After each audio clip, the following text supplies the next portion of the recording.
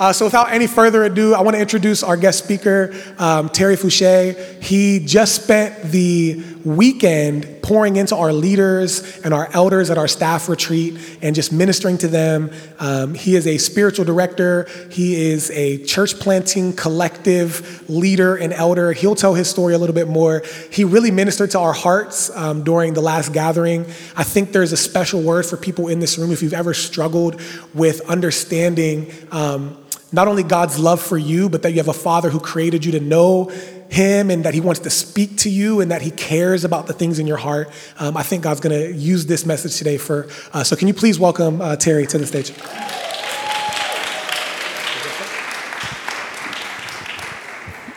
Good morning. I hate the word guest speaker. It's just awful. Sorry, Matt. I just want to be a friend. A partner or something like that.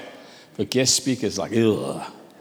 It's like you go to the doctor and your doctor's not there and they've got another doctor and it's like awkward.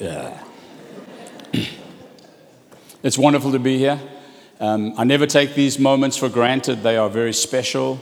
It's an amazing thing for an eldership team to open the pulpit to someone they don't really know. Well, they know a little bit because they don't know what I'm going to do, how many heresies I'm going to drop in. And that's slowly, no. But I think that it is a wonderful thing, and I'm so grateful to be here. And thanks for being here. I hope you've asked the Lord to open up your heart and your ears to hear what the Lord wants to say today, through muddled words, through a funny accent, illustrations that make no sense because they're from another place, but whatever. God speaks. And if you would be willing to hear, I think something amazing would happen. What I'd love you to do, just turn to the person next to you, the person behind you, or the person in front of you and say, I'm so glad to be here with you this morning.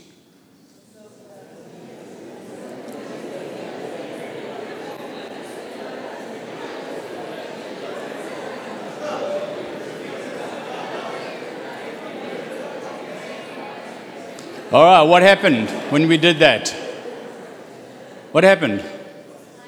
Everyone smiled, everyone laughed, there was joy in the house. Isn't that what we want? The joy of the Lord is, we want our relationships to be healthy, and if we could just look at each other from time to time, I'm so glad to be with you. Because Jesus is glad to be with us. He loves to be with us. It delights His heart. And when you come and gather with His people and you turn your heart and your face toward Him, He's delighted. Don't forget that. 1 John 3:1, which is my favorite verse in the whole Bible. It says, how great is the love the Father has lavished on us, that we should be called the children of God. For that is what we are. Say, that's what I am. If you are here this morning and you're not yet a follower of Jesus, a simple step of trusting will bring you into that relationship. But I want you to know this morning that you're loved. But I don't want to stop there because we often say that, oh, God loves you. God loves you. It's like a... But I want you to know that you are lovable. It doesn't matter where you've come from. It doesn't matter what you've done. You are lovable and that you're worthy of love. Don't ever forget that. Don't ever think, what a worm I am. Don't ever think, I've gone so low that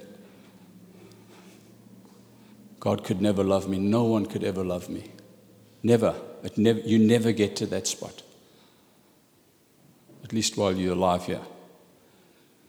Open yourself up to be loved. And if you feel like, I don't feel like I'm lovable, I don't feel like I'm worthy of love because of your upbringing or things that have happened in your life, I'm going to share a little bit of my story around that. I want to say that can change. If you just come into a beautiful, healthy community where people care and love, you're lovable, you're worthy of love, and you will be loved. Is that okay? I want to start there. If that's all we did this morning, I'd be really happy. Today's not about an intellectual exercise. Today I want to hopefully deposit something really simple in your life. And it's about Advent. We're talking about hope. But hope as a leading to something else. And there's a deep legacy of teaching in this church. Great teachers. We always appreciate that. I'm not coming in that vein today.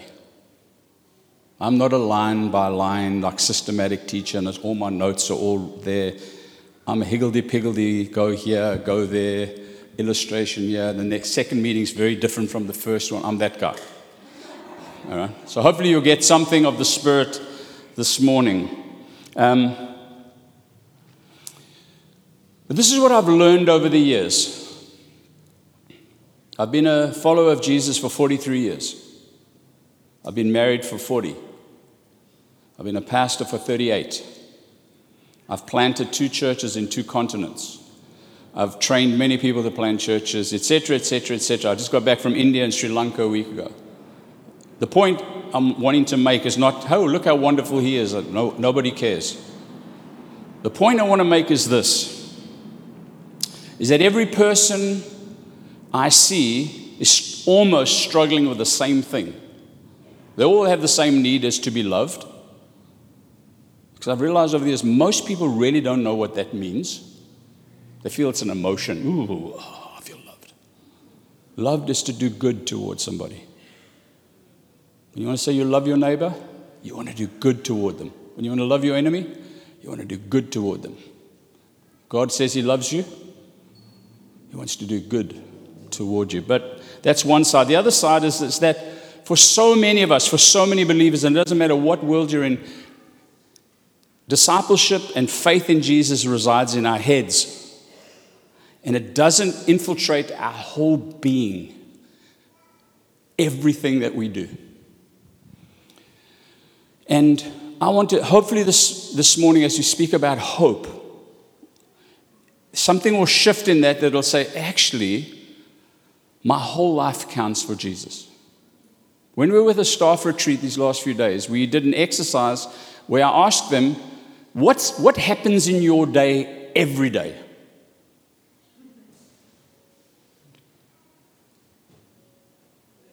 I won't tell you who, but the leader of the church, no. He had 6 things. And others had more, but as we unpacked it, it was this reality. Every one of us wakes up. Everybody gets out, well, normally gets out of bed. Everybody goes to the bathroom multiple times a day. Everybody's eating. Everybody's drinking. Everybody brushes their teeth. Everybody gets in, whatever. Those are moments to interact with God. If you have kids and you're changing a diaper, it's time to pray. Interact with God. So before I get out of bed in the morning, I process the Lord's Prayer and Psalm 23 every day before I get out of bed. If I'm a rush, I just say them. If I've got a lot of time, I process them. I've been doing it for 12 years. Every day, I get out of bed, I put my feet on the floor like that. I'm here, Lord. What have you got for me today? What I'm saying is that allow your whole life to count for Jesus. Every part of it. You know, it's quite a strange thing. Maybe you don't know this. This might be one of the greatest revelations you will ever hear in your life. God created for you to go to the toilet. So don't waste that time. Now, I'm just going to do this. I didn't do this before. Yeah, Isaac and Emily there, you see that couple there that led worship? You go talk to them about creativity. Because they're all about creativity. And we need creativity in our lives. I was chatting with Isaac just now, and it's like every fiber in his being is just jumping with creativity. And he wants to unleash it in the church. Good. Have a chat with them. Emily will bring you down to earth just a little bit. But it's good. It's so beautiful. It was wonderful being with you guys. All right, so on this first Sunday, we're going to talk about hope. What are the 4 things of Advent? Hope, joy, peace, love. I'd like to speak on all of them, but I only get hope. And hopefully at the end, I'm going to link it to a spiritual practice. We did it in the first meeting. I think it went quite well. Who was in the first meeting? Anyone? I think it went, oh, not many. Oh, there's a whole fresh, I can drop some more heresy in. And I hope we get to the practices. I think it's wonderful. So what is Advent? What does it mean? It just means arrival. That's what the word means, arrival, an expectation of an arrival, of something coming. And so what we're celebrating today is the arrival 2,000 years ago of Jesus, God the Son, incarnate like a baby, through a mother's womb, into our world to identify with us, and then to carry our sins, pay a price, shed blood, etc. That's what we are celebrating. That's what we are remembering today. Incarnation. What's happened, but it happened 2,000 years ago. That doesn't mean it's unimportant. It's really important, as we will see in a moment. But we're also here to have a longing for a second advent, when Jesus will come back. And when he comes back, he's going to make all things right. You know? And for those of you who have struggled with sickness, my wife struggles with an autoimmune disease and has for many years, it'll be gone. For those of you who have struggled with depression, be gone. Those of you have just wept over people, all tears, gone. There's whatever you can think of, to be done with. God will make all things right. He will reunite heaven and earth, and it's going to be glorious. So we look forward to that. That's what we're expecting. That's our second advent. And the thing that enables us to hang on to that is the word hope. Hope is always a future word. You don't hope for what's already happened. Is that right? You hope for what still lies ahead. And hope really means the expectation, longing, and anticipation of something that will still happen in the future. I hope that by the time we finish this morning, even if it's a little bit, you will have hope and you won't see Christianity as I'm just hanging on by dear life to survive the next minute. But that you will have a longing, an expectation, oh God, that will empower you for today, and we'll cover that in a moment. Hope is based upon a person. It's not based on a set of circumstances. It's on a person. It's a living hope. There's a wonderful scripture, 1 Peter chapter 1, verse 3. Can we throw that up, guys? Praise be to the God and Father of our Lord Jesus Christ. In his great mercy, he has given us new birth into a living hope through the resurrection of Jesus Christ from the dead. Our hope is a living hope. If you have hope in expectations and that, it's optimism. I'm not particularly optimistic about the future. But man, do I have a living hope that Jesus is going to come back and make it all right. Because if I didn't have that, kind of the world's a sucky place to live. But with a living hope, it's a glorious, beautiful, creative space to live in. Beautiful, creative, wonderful people in our world. Of all colors and creeds and languages. It's just beautiful. Jesus coming back for all of that. It's a living hope because Jesus is alive. Because Jesus rose from the dead. Paul says to us in Corinthians, if Jesus hasn't been raised from the dead, then we should be pitied. And if there's no resurrection of Jesus, then there's no resurrection for us. Where's hope? Eat, drink, be merry, open more breweries, drink more IPA. Life is good. All right. But we also have to be careful that we don't miss out something that God's doing. Israel had a longing and a hope for Messiah. I think they're saying somewhere, my numbers might be a little bit rough, something like 500 prophecies in the Old Testament point to Messiah. And Messiah came. And They missed it. They're still longing for that. It keeps them going. We have to be very careful that in a longing and having hope for something that we don't miss what God's doing, because we've suddenly it's got weird. And I want to hopefully just anchor that properly into this living hope of Jesus, and that's what our hope is in, and we don't want to miss that. We're going to keep looking, oh, is he coming? What are the prophets saying? What are the creatives painting, writing songs about story? What? Because they'll pick it up before us. The prophets and the creatives always pick up the moves of God before the pastors. So we have to listen. We have to be very careful just to listen what God's doing. So I'm going to use a horrible word. Is that okay? It's the word torture. How many of you love that word? What's the worst torture you could give anybody? Is remove hope. Remove hope.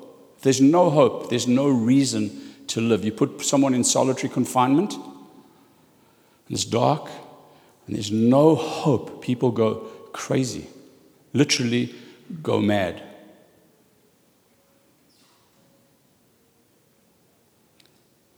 And we say, I don't know, no one's been tortured that I know. Do you know any tortured souls? People have lost hope. They're in their own prison. They can't see beyond themselves due to whatever circumstance. They're tortured souls. They have no hope. The only way they get out of that is if the light of Jesus, by His Spirit, breaks in. And they can, when it's totally dark, one glimmer of light pierces the darkness. That's all you need, just one glimmer. And you just might be the flashlight that God wants to use in your world for someone who's a tortured soul locked in darkness. So when we talk about Advent, it's wonderful. We're going to celebrate Christmas. I love it. But man, sure, it's bigger than that. Than us just having a nice Christmas day. So much bigger. I want to tell you, is it all right if I share my story a bit? Because my story ties around this. And before I tell a story, that song, Firm Foundation, that actually summarizes the whole talk. That's it. So if you hate my talking, switch off and go listen to the song, because it kind of covers it. I had a tortured life. Really, I would have put it like that. And I was born into a family, low income, mom and dad. My dad was abusive to my mother, physically, emotionally. He was an alcoholic, drunk, not a good person. My mom was going to divorce him, then found out she was pregnant with me, stayed in the marriage. 18 months, he took me, he took me driving one day, left me locked in the car while he got drunk. That was the end of the matter. My mom divorced him. We moved in with my grandparents. So my mom's a single mom, working like long hours just to make a little. I didn't see her much. It's a funny thing. I'm not saying it never happened. I have no recollection of like moments of where I was hugged, or moments when someone read a book to me. I'm not saying it didn't happen. I have no recollection. I've really tried to go back. I remember in COVID, I decided I was going to read Narnia again, and I got the Narnia series that's read by those British actors, Kenneth Branagh and all those. I don't even know who's read to them. I wept like a baby in my 60s because someone was reading to me. It was an amazing experience. Anyway, I lived with my grandparents. My grandfather, and I'm not against people with red hair, by the way, but he had fiery red hair, the big freck, and he was a tyrant, but he was only about this high. You want to cry? I'll give you something to cry about. Cowboys don't cry. Put your emotions away. It's for girls, not for boys. You know that sort of stuff? My grandmother was loving, but my first 6 years at school were in 6 different schools in 3 different cities. How do you build a relationship? I didn't have brothers or sisters.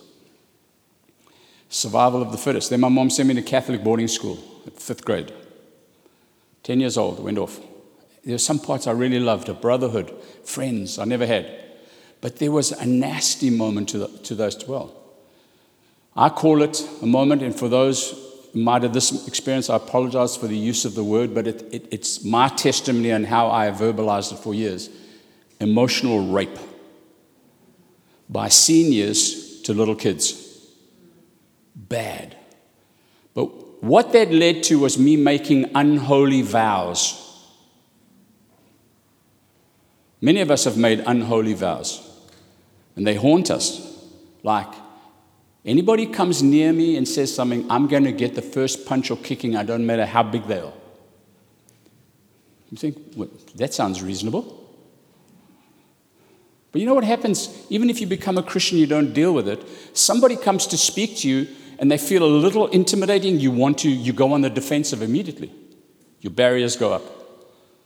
We don't need that. This emotional was all around tickling. We are tickled and you laugh, you know that one? And then you cry, and then you scream, and then you pee your pants, and then you poop your pants, because when it goes on for half an hour to an hour, that's what happened. The unholy vow is, I will never be ticklish again. You think, that's reasonable.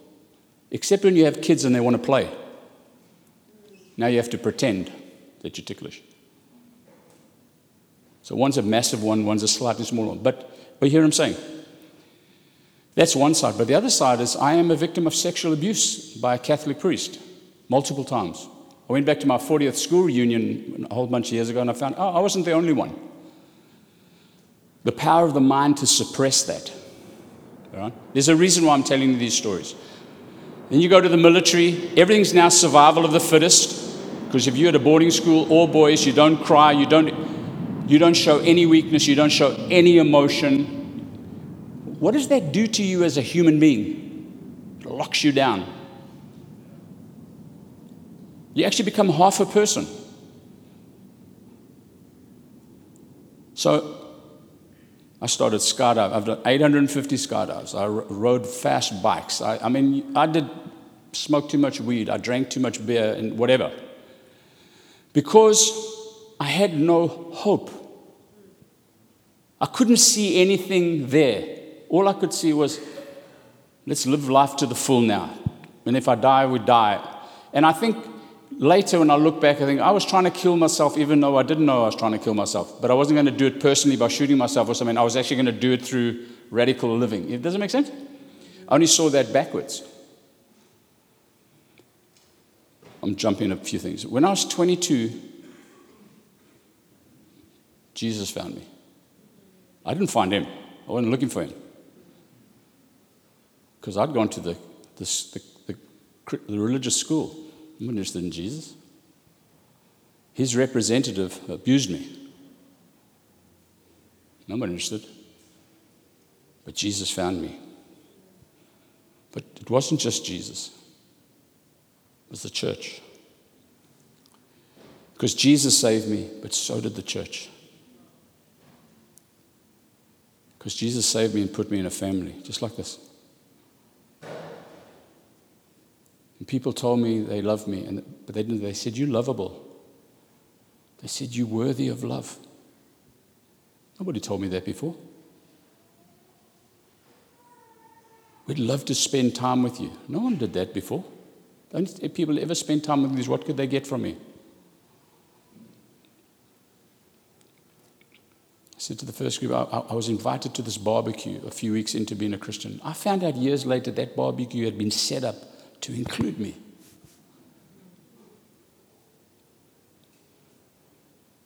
Now, I wasn't a weakling. I'm an 8 on the Enneagram. You don't mess with me.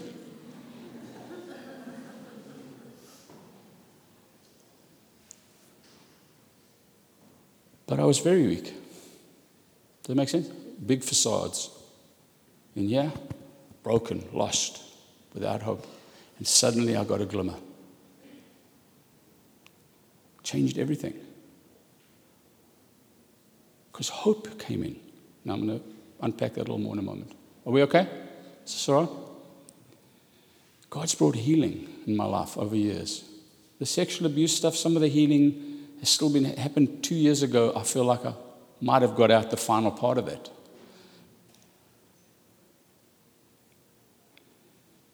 remember I got saved on a Sunday. On a Tuesday, I met with the pastor, and he took me through what we know as the Roman road. If you've been around the road of salvation. And I said to him, Carl, I haven't been looking for that, but that's what I've been looking for my whole life. And I took a piece of chalk. There were no whiteboards. It was chalkboards, 1981, concrete floor, and I drew a line behind my heels on the ground. And I said, I'm never going back across that line. And honestly, I can say 43 years later, I've never gone back across that line. Doesn't mean I haven't sinned. Doesn't mean I haven't done it wrong. It doesn't mean that. It just means I've not ever once surrendered, said, I'm not going to serve Jesus. If I had short sleeves on, you'll see I'm inked here. It has that line in it. As a reminder to me.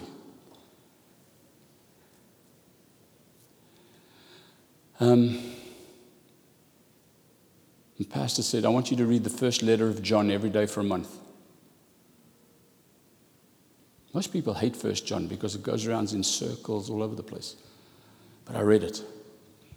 Here's the point. Keep getting to that verse, 1 John 3:1. How great is the love the Father has lavished on us that we should be called the children of God. That's what we are.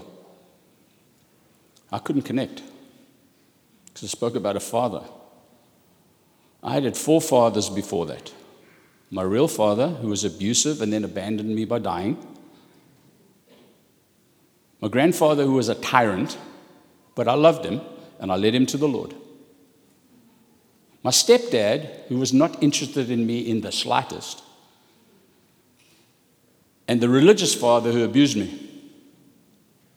I can't connect to the word father. It makes no sense whatsoever. But everywhere is father, father. I asked God for help. And there were no computers in those days. There was no internet. There was nothing like that. But in today's language, God downloaded truth into me. I got it. Just like that.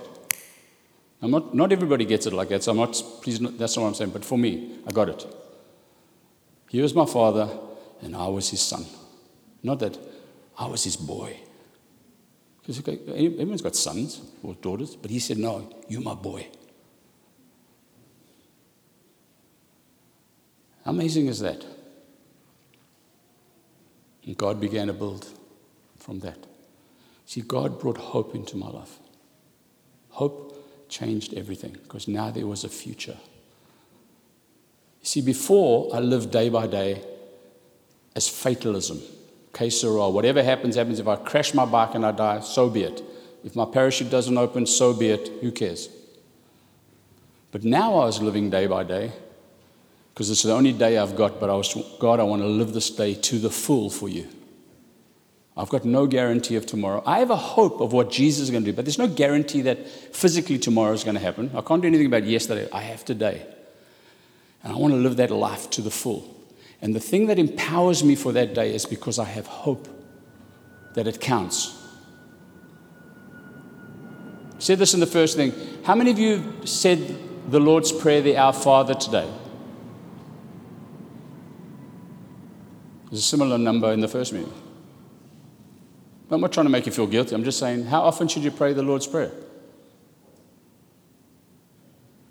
Give us this year our yearly bread. Is that what it says? Give us this day. Give us today our daily. It's a daily prayer. It's the only day you got. Today, Lord, I want it to count. Today, I want your name to be made great. Today, I want your kingdom to come. Today, I want your will to be done in my life, in my family, in my home, in my town, whatever, as it is in heaven. Will you provide all the things I need to be able to do that? You only got today.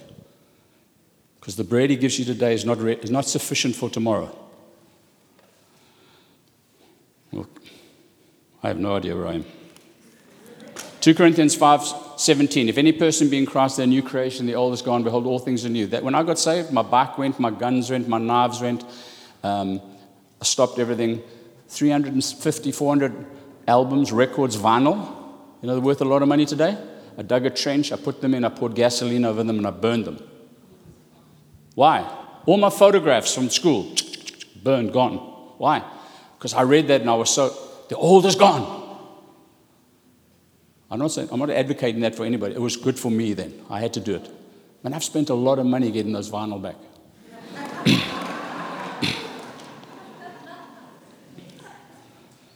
We need more than hope, though. You can't just live on hope. Hope is something that gives us something else.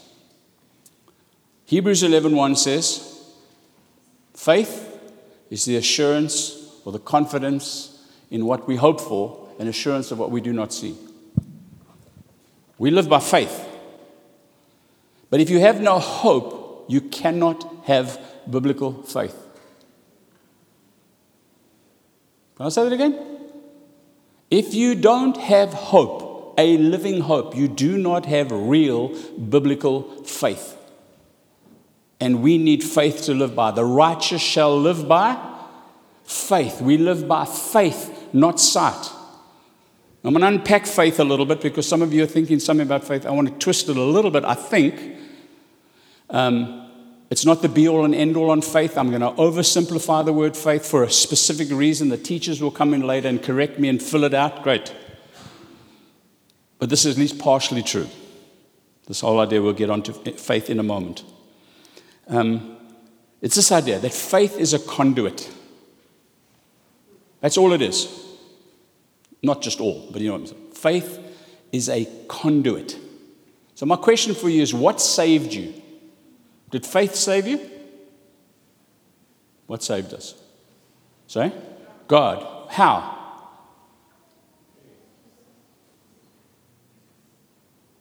I'll try and trigger. Ephesians 2:8 says, we are saved by grace. How? Through faith. So you can't get saved without faith. But if you put faith in faith, you're not going to get saved. Faith is a conduit that's connected to God like a hose.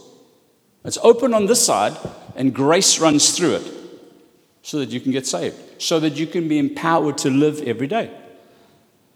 Because grace is power. Remember Paul, take this thing away from you? No, my grace is sufficient for you. I've empowered you. Grace is ultimately a person, Jesus. Faith is a conduit. Romans 5:1 tells us we are justified through faith. So we can't live without faith. You need faith. Anything not of faith is sin, it tells us in Romans 14. In Hebrews 11:6, without faith it's impossible to please God. What is that saying? Those are weird scriptures actually.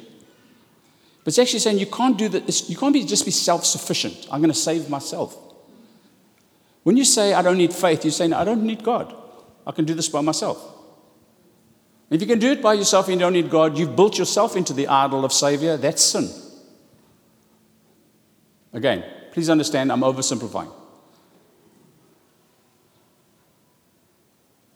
Well, how do you get faith? You've got to have hope.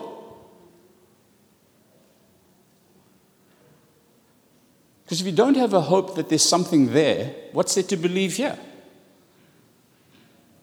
But, so here's the major point. I've made a lot of points. This is the major point. To get hope, you have to look backwards. Hope is a future thing, but it's rooted by looking backwards and looking at the faithfulness of God. He's faithful to thousands of generations. That's what the song said. He's never let us down, so we can extrapolate that he won't let us down into the future. So if he's been faithful in the past, I can assume he's going to be faithful into the future, and that's my hope. I don't know God is going to be faithful in the future because it hasn't arrived. But I can look back. He's been faithful, he's been faithful. Well, I'm assuming he's going to continue to be faithful, therefore I have hope that he'll be faithful. That hope creates faith. Through that faith comes grace. Do I need grace for the past, the present, or the future? For now, because it's the only day I've got. So I look backwards. How do I look backwards? I read the scriptures. Ooh, look how God's been faithful. All his promises. Maybe some of you need to go reread your journals. See, God spoke to you and made promises and they've come about. Prophetic words that God gave you, or whatever. Go back. Remember. I think God will continue. I've got hope. That hope is the basis of faith, so that I can receive power, so that I can receive grace today to live life to the full for Jesus. Is it making sense? I hope it is. It's very simple, but it's really helpful, I think. You've only got today. Live it boldly. Wherever you go, the Spirit of God is going. Doesn't matter where you're going. You don't have to preach at everybody. You just have to be with them. The Spirit of God's working. Now, sometimes you need to preach. But hear what I'm saying. Your life counts. Your life matters. It matters so much that we had the first Advent, first incarnation. Because it mattered so much.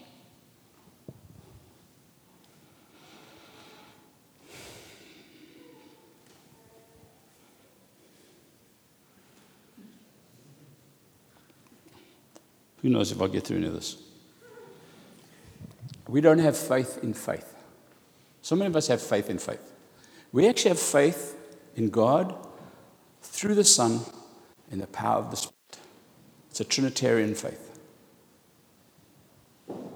It's real. Tell your story to people. I told my story deliberately. I'm not trying to say how bad I was or how good. You overcoming by the blood of the Lamb and the word of their testimony. Your testimony matters. It's a story. Tell it.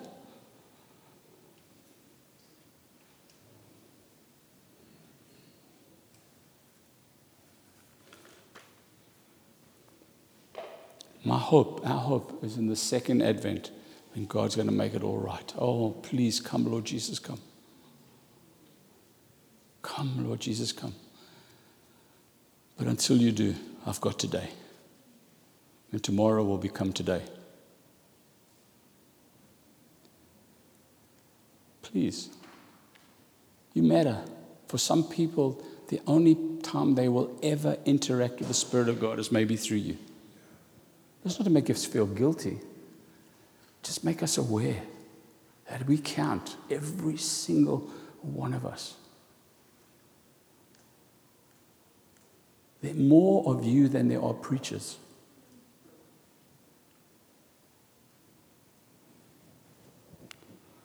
Okay, so we're going to do an exercise. Am I right here, Matt? I've left some stuff out. Hopefully you can go and research, dig in yourself. And as I said to the first group, I'm under the authority of the elders here. If they think what I've spoken is a lot of rubbish, they need to correct it. They really need to. I mean, that's the protection of a shepherd. You need to know you are protected from weird things. I've told them if I said something today that was totally against what they believe, they need to come correct me publicly because I gave it publicly. I don't mind that. That's okay. That's all right. We don't mess with God's people or God's word. All right? Is that okay? So, we're going to do a thing called interactive gratitude. Now, gratitude is key to when we remember the faithfulness of God. We're so grateful. I don't know if Isaac can help me here, but in my knowledge, in Hebrew, there's no word for thank you. It's the same in Zulu, where I'm from South Africa. There's no word for thank you. So if I do you a good turn, you don't say, oh, thank you. You say, no, I will tell of your greatness to somebody else. I will tell of what you've done. It's a praise word. Go look at all the words for thank you in the Old Testament. They're all praise words. I'll speak of the Lord's goodness. Gratitude is key to actually functioning and walking with Jesus. And what gratitude does, it's an activity that can unlock the right hemisphere of your brain. Because we get stuck in relationships. We get stuck in our relationships with God. It's like the elevator gets stuck. And then we say, someone comes to me, I've just stuck in my relationship with God. And I say to them, have you read the book of Isaiah? That'll help you. No, it's not going to help you at all. Pray more, fast more, give more. You're taking left brain activity to try to fix a right brain problem. You still stay stuck. Is prayer important? Of course it is. All those are important. So you need right brain something to... and gratitude has been shown in scans. When they actually scan the brain, that gratitude causes your neurons to start firing again. So husbands and wives, you know when you get stuck sometimes? Oh, maybe it's only my wife and I. You know, you feel like stuck. You feel like what's happening? Just commit. Say, you go to one room, I'll go to another room. Father, I am so grateful for my wife. She's been such a blessing. Come back and see what happens. I dare you to try it. You'll get unstuck. So in this idea of remembering so that we can have hope, so that we can live in the future, we want to be gratitude to the Lord. So we're going to do this. And we want to know that God is with us. So, my question is, how do you know God is with you? Anybody? Okay. So that's... Am I allowed to push back? Is that okay? That's a principle. It doesn't tell me anything. It's a truth. But it doesn't tell me God is with me. How do I know? Peace, that's a good one. They asked Karl Barth, the great German theologian, summarize all theology in one sentence. He said, Jesus loves me, this I know, for the Bible tells me so. Will we say amen? It's not enough for me, at least. I'm glad the Bible says that. I want the Bible. That's the foundation. But I want to know He loves me. I want to know He's with me. Even though you walk through the valley of the shadow of death, you fear no evil. God is with you.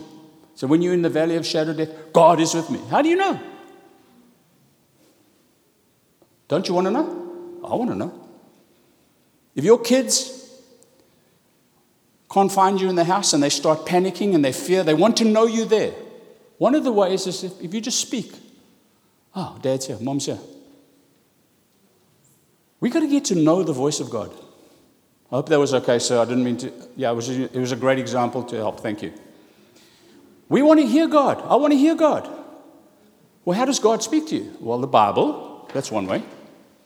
Prophetic words, that's another way. Few people have heard Him audibly, through nature, through all. But if He's my dad, and I'm His boy, then I think He wants to talk with me. Don't you think so? If I said to my daughters, when they were born, I wrote a note, I love you, I'm with you, and gave it to them, and that was it. You think they'd be satisfied? No, they wanted to talk, go have a relationship. I love Dallas who uses that thing. We need a conversational relationship with God. God's interested in whether you lose your car keys, if you lose your car keys. He's interested in whether you get a parking spot. No, He's not. Of course He is. Why? Because you're His child. That's why. But He's not interested in little things like that. Says who? No, He's interested in the nations. He can do both. All at the same time. With 14 billion people all at the same time. Or don't you believe He's omnipotent? You know what I'm trying to say? So, I'm making a point. If we can hear God, it's a sign that He's with us. If He's with us, that's a living hope. God, the living God is with me. So this exercise is to help us hear God. And God, I think, predominantly as a conversation, speaks in your thought life.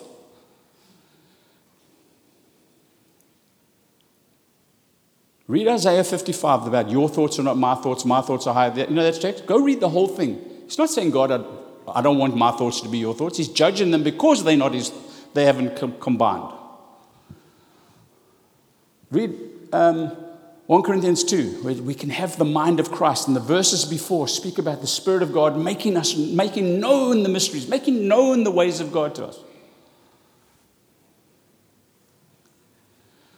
Does anyone know the word mutual mind? All right. If you've been married for a little while, do you know that you can sit together with your husband and wife and not say a word yet communicate totally. I know exactly what my wife's thinking. It's called mutual mind. We spend so much time, we know each other's, there's a mutual, I have the mind of Christ. I can know what Christ is thinking. That's what it's asking us to have. Well, how do you get there? You practice. How did I get there with my wife? We practiced. When we first met, not too much silence, it's awkward. But now, we used to drive to Arizona to see my younger daughter when she was at college. Drive for 6 hours, hardly say a word, yet incredible communication. Some of you are thinking, oh, that sounds so wonderful. But it's real. So the exercise is this. You're going to get a piece of paper and a pen or your phone and open up to notes. Can you is that okay? Remember that you don't have to do the exercise. As I joked in before, this is America, you do whatever you want. But if you want to do the exercise and it's really helpful, get out your phone to notes or pen and paper or something. And we're going to do it. It's going to take us 3 minutes, maximum. It's a gratitude day, but it's interactive gratitude. All right? So this is how it's going to go. You're going to say, Dear God, or Father, Papa, Abba, whatever word you use for God, you're going to say that. Dear God. Someone put it up there. Oh, Holy Spirit did that. Ooh. Thanks, Nate. Dear God, and you say, I am so grateful for something. No more than 2 sentences. Do not quote scripture. Do not make it theological. Do not go back and erase what you wrote so that it sounds more whatever. Don't do that. Just write it. Dear God. And I was joking. My wife did this in a leadership thing, and she said, Dear God, I am so grateful for garlic. And she explained it a bit. You think, that sounds stupid. I promise you it was so moving at the end. So is that okay? Do you know the first bit? Dear God, I'm so grateful for this. As soon as you finish, which take a minute, no longer, you're going to say, Dear Terry, dear whatever your name is, or my son, my daughter, or however you feel God would address you. You say, Dear Terry, and you write what you think God would say to you in response to your gratitude. Does it make sense? Dear God, I'm so grateful for this. Dear Terry, what do I think God would say in response to my gratitude? Don't quote scriptures. Don't try to make it theological or flowery. Just what do you think you'd write? Just write it. No more than 2 sentences. The exercise is simple. Think we can do that? And then I'm going to ask if you're willing, 1 or 2 to share. This morning we had 3 people share. It was amazing. Are you up for it? What's the worst that could happen? All right, let's go. 3 minutes. Dear God, dear your name, grateful. What do you think God was saying in response to your gratitude? I did it with the staff. We did a retreat, and I think it went really well. I think it was... Anyway.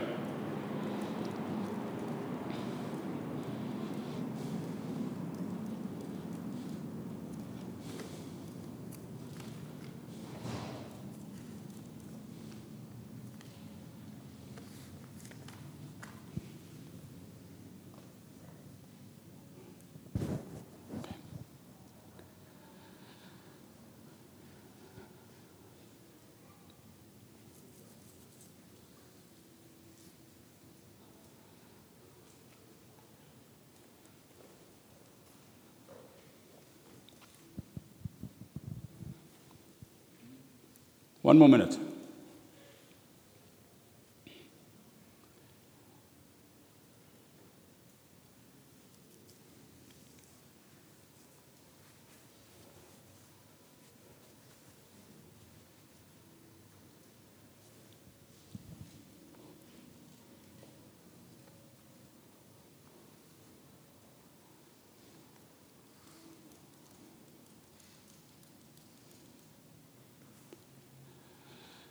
Okay, so some of you are thinking, that's weird. This is New Age. We're supposed to be Christians. You're trying to replace the Bible. No, I'm not. I'm trying to give you just a spiritual practice, simple one that can help you. If you don't like it, doesn't matter. Spiritual practice is just a means to an end. Fasting, prayer, prayer is a little different. Solitude and silence, they're just a means to an end. What's your name? Anna. If Anna, isn't Anna amazing? Have you know that she spends hours in solitude and silence? You think, so what? Is she more kind? Is she more loving? Is she more patient? Is there more joy in her life? That's what we want. Not the practice just get you somewhere. So this is a practice to get you somewhere. If you don't like it, do something else. Okay, right? So I'm not trying to be New Age here, okay? I'm a solid in the Bible person. Okay, is there anybody? Actually, the power of the exercise is actually when you speak it out. Not all the time, but start. So is anyone willing to say, I'll do it? I'll give mine.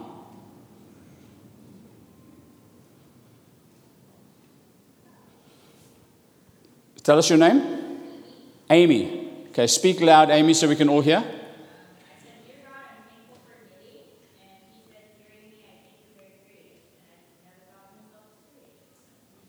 Wow. What do you think about that? Is that the kind of thing God would say to you? Or do you only think God's interested in knitting? Why is God interested in knitting? Because he loves Amy. Is that the kind of thing God would say?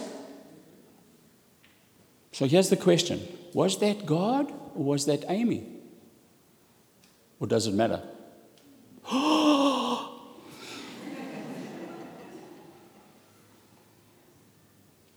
Is that the kind of thing God would say?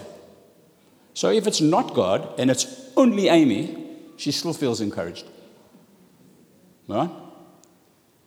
If Amy had said, Lord, thank you for knitting, and dear Amy, you suck.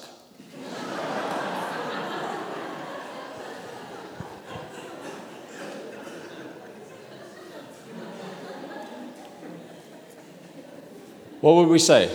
Would we say that's God? No. So we have protections. The protection is the scriptures of the character of God.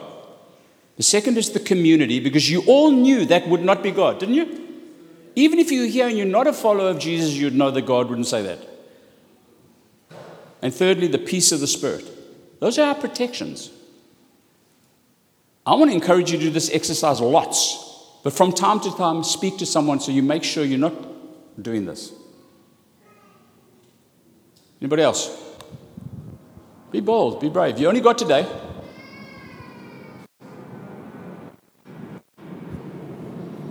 Just wait for those people.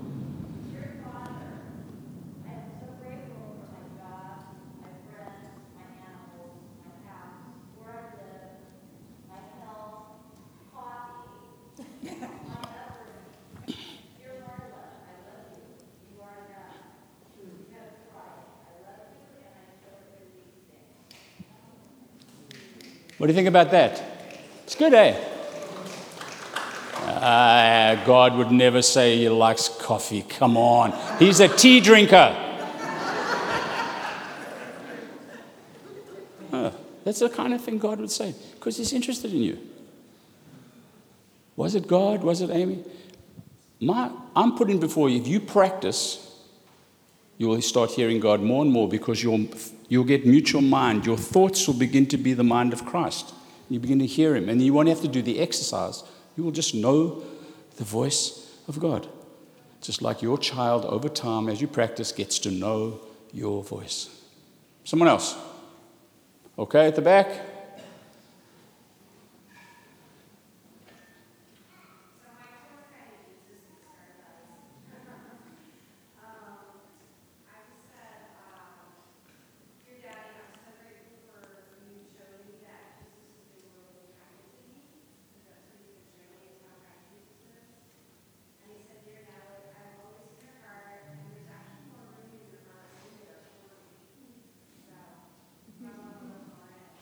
What do you think about that? Are you getting the point? This is God. God speaks because you all feel it. You actually feel it. You all smiled. Every time you smiled, there was joy and, what? Oh, maybe I do hear God. But I never thought he spoke like that. So I've always pushed it aside. But he's your dad. Is that all right? So I want to encourage you to do that. It will help you. Remember, just closing, we train, we don't try. We train ourselves. We don't try, oh, it didn't work.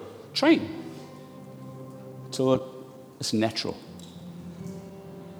We're all okay? You're not going to stone me, anybody?